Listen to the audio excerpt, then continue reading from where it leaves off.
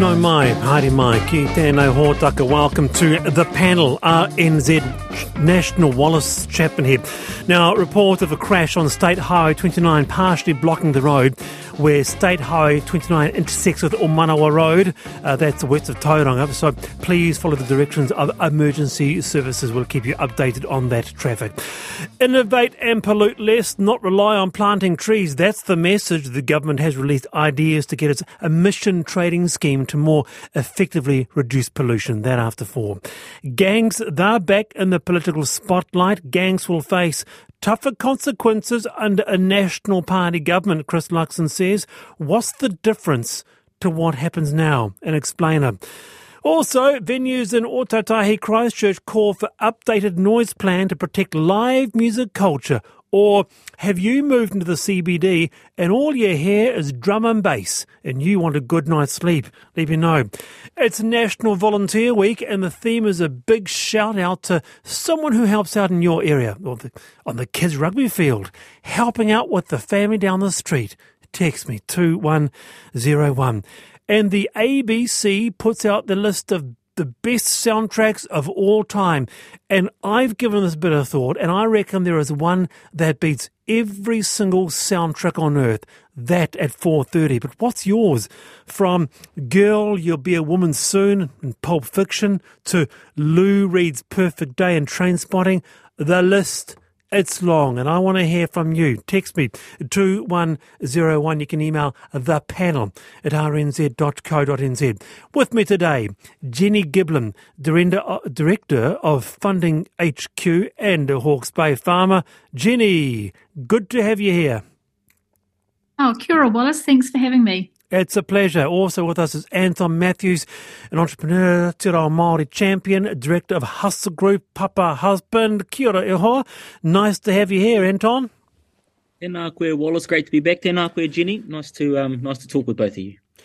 Now, you can listen to the panel on iHeart, Apple, Spotify, if you can't catch it live, and to this.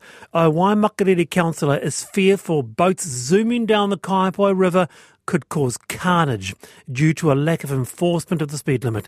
Al Blackie, he says the bylaws are toothless, but local officials have their hands tied. It's technically Environment Canterbury's responsibility to enforce navigation rules, but it takes them up to an hour to arrive. Let's check in with Al Blackie. He's with us. Welcome, Al. Kia ora, Wallace. What's going on in your area? Yeah, well, we've got this nice little river in our town. It's not very wide. It's only 40 metres wide, and it's a busy little river. We've got the Cure Rowing Club, and we've got St Margaret's Girls' School rowing on it, and we've got the jet skis and the fizz boats coming up. We've recently built a very nice pub in the middle of town, and the people come up now in their boats and tie up for a beer. It's a summer problem rather than anywhere else, but it's got to be a balance. We don't want to be fun police and we don't want to be nanny state, but we've got some safety rules that we have to try. But you are being fun police. You are being nanny state. It's just a bit of fun, Al. Yeah, well, it's not going to be fun when a 14-year-old girl in the rowing club, who of course then she's facing backwards in her single scull. There's 3 blind bends in our river, and when a jet ski or a fizz boat doing 25, 30 knots comes the other way and runs them down. And we have had, over especially the last 5, 6, 7 years, some very near misses. And the rowing club people are really uptight about it. All right, stay there, Al. Let's bring in our panel, our wonderful panel. Jenni. Well, as a mother of rowers, I'm on Al's side. I think this is an issue. I guess my question to you, Al, is how much is this sort of thing going to cost, and also who's going to police it, and how would that actually work? Because I see that would be a bit niggly, wouldn't it? Well, it's not so much niggly. It's a matter of logistics and timing. The cost factor is not big, but as I said in the original article, we can't police it. It's an ECAN responsibility, and they're 18 k's away. They can't get a boat up. They can't get to us and get a boat on the water and catch them. And the other thing that goes with that is, and I've been talking with Gordon Mackay, who's their very, very useful deputy harbour master. Under Canterbury's rules, and some places else in New Zealand, all boats, including jet skis, are meant to have an ID number on them. And that isn't being complied with as much as he'd like. And to get he can, under the maritime thing, issue a $200 fine. But you have to have a visual photo, preferably a vid, and a legally tough ID on the boat or the jet ski as well. And if you've got both those, then yes, he's quite prepared to issue a fine. Right. What we're trying to do is do a couple of those, do a name and shame, get it out in the media, and that has results. Anton. Yeah, no, look, I mean, I can hear your frustration now. Sounds like you need a few of the aunties from the local marae to come down and throw the side eye. Tell you what, that'll slow them down. Look, to be honest, I'm not your problem child. My ancestor would be ashamed of me. I'm terrible in the water. Chuck me in a boat and I get sick after about 30 seconds. So I can see Al. I'm not going to be your problem child. Jet skis kind of scare me, but I can understand your frustration, mate.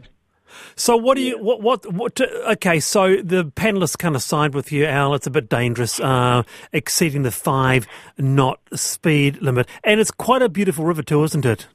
Yep, it's good. And you see, we've just put our little mini marina in there, and we've got 4 or 5 boats now, permanent liverboards tied up at that. And if these guys come up as far as the town, and some of them do at speed, the wash from them is rocking these boats on the marina. So it's not just the fishermen and the rowers and the whitebaiters. You see, in whitebait season, these guys come past and they're upsetting the whitebaiters, and the actual wash from them is slowly but surely washing the silt from the banks. So you've got all these factors going on. Al, why don't they just put an orange flashing light on the side of the river?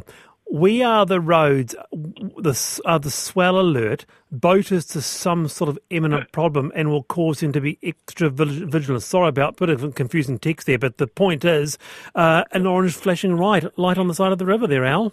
Yeah, well, I was talking to the harbour master on Friday, and he's about to put 3 of those. You've seen those yellow 5-knot buoys at the mouths of marinas and that sort of thing.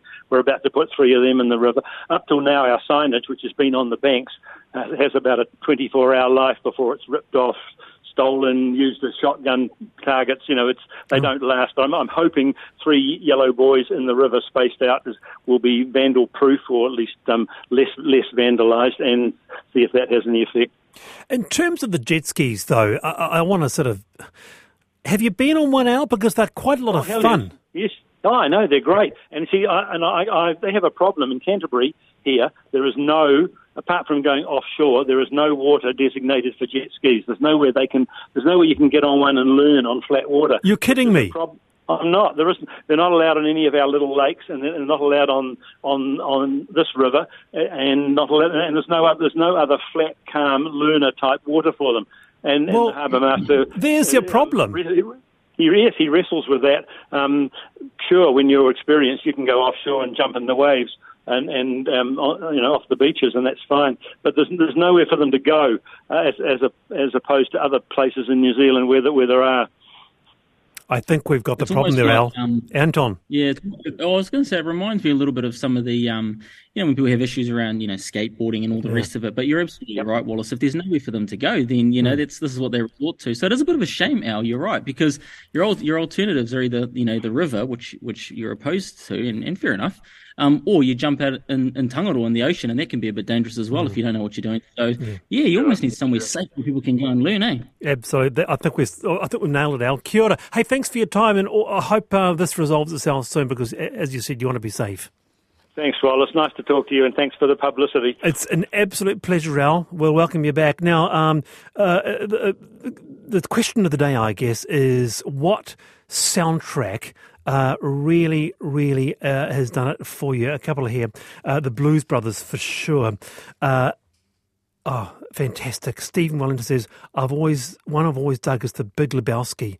It's a great eclectic mix. So we talk about that 4:25. I want to hear from you this afternoon. And the big shout out, it's the National Volunteer Week. Claire says, a big shout out to all the 500 regular volunteers at Mary Potter Hospice. You open hearts and create joy for patients and their whānau. So keep that coming. A volunteer shout out this afternoon. Okay, time for I've Been Thinking. Jenni Giblin. Well, Wallace, given it's Volunteer Week, I have been thinking about, I guess, the positive aspects that we can get out of volunteering. And I also work in the not-for-profit sector, so I deal with volunteers pretty much every day. And I guess I wanted to say that there is so much you can get out of being a volunteer yourself, and it is incredibly rewarding in terms of, you're learning new skills, your friendships, your sort of social connectedness, and just that, I guess, those endorphins that you get when you feel like you're, really contributing and helping others. And I hear anecdotally that volunteer numbers are waning. I don't know if that's true or not, but that's sort of what I hear around the traps a bit. And I guess I'm just sort of thinking, how do we encourage others to get on board and volunteer? Because as much as they're giving to others, it's also really good for them. It's also really good as a person to be able to, give your time up. And I've volunteered for years. Have you? With various. Yep, from kindergartens, parent centres, school committees, boards of trustees, economic development agencies, all sorts of things. But it's been the way that I have made new friends and I've learnt new skills, and it's been fantastic. It's so rewarding. And I know here in Hawke's Bay, where we've been so impacted by the cyclone, it has been the volunteers that have come out and have helped our community have been absolutely phenomenal. Oh, kia ora, Jenni. Wonderful stuff. So that's the topic as well. A shout out to all those. And you'll know them, that person who does the knitting for a family down the road or helps out at the local soccer field or the squash club. Text me 2101. Wonderful stuff. All right, Anton Matthews, I've been thinking. A little bit left field this time, but look, I've been thinking, Wallace, about something called population collapse. I've only really started learning about it in the last year or so, but it's quite fascinating. And I guess I've been thinking about the long-term global impacts of population collapse, what it will mean for our economies, things like our supply chains, especially our food supply, even climate. The reason I've been thinking about it is because my son and I were talking over the weekend. He asked me about climate change, and I think a friend of his said, "Oh, look, it's all over. It's all going to be over in about 50 years or so." And he was a little bit scared. And so we had a conversation about it. But I wonder if population collapse, what kind of impact that's going to have on our climate issues. And I guess it sounds terrible, but it's almost like a race to see which thing's going to hurt us the most. Is it going to be climate change or is it going to be population collapse? So I guess I'm fascinated by that concept and what will happen and what it will mean for us globally when some of those populations do start to collapse, because we've just kind of, our population, trajectory is just is way off compared to what it has been in the years due to all sorts of different things. People not having enough babies and things like the one-child policy in China for, back in, I think it was the 80s, wasn't it? So all of that stuff, it's kind of thrown us off a little bit. So, I've been thinking about that a little bit lately. Big stuff, Anton, and that feeds into all sorts of stuff. What does the future look like? To what extent do we look after our elders when we get older, all that type of thing, huh? Yeah, well, look, I was part of that group that sort of thought, oh my goodness, our population's growing rapidly, and before you know it, we're going to have 20 billion people on planet Earth. But, when you read the data and look at the stats, it's actually not going to happen. We're probably going to plateau at about, all the experts say about 9 billion, and then we're going to drop off pretty rapidly down to about 6 billion pretty quickly. So, there's lots to do, I guess. Lots to discuss today with Anton Matthews and Jenni Giblin. Oh, yes. Footloose soundtrack, one lyricist, music by Kenny Loggins, Eric Carmen, among others. Stay with us. The Panel, RNZ National.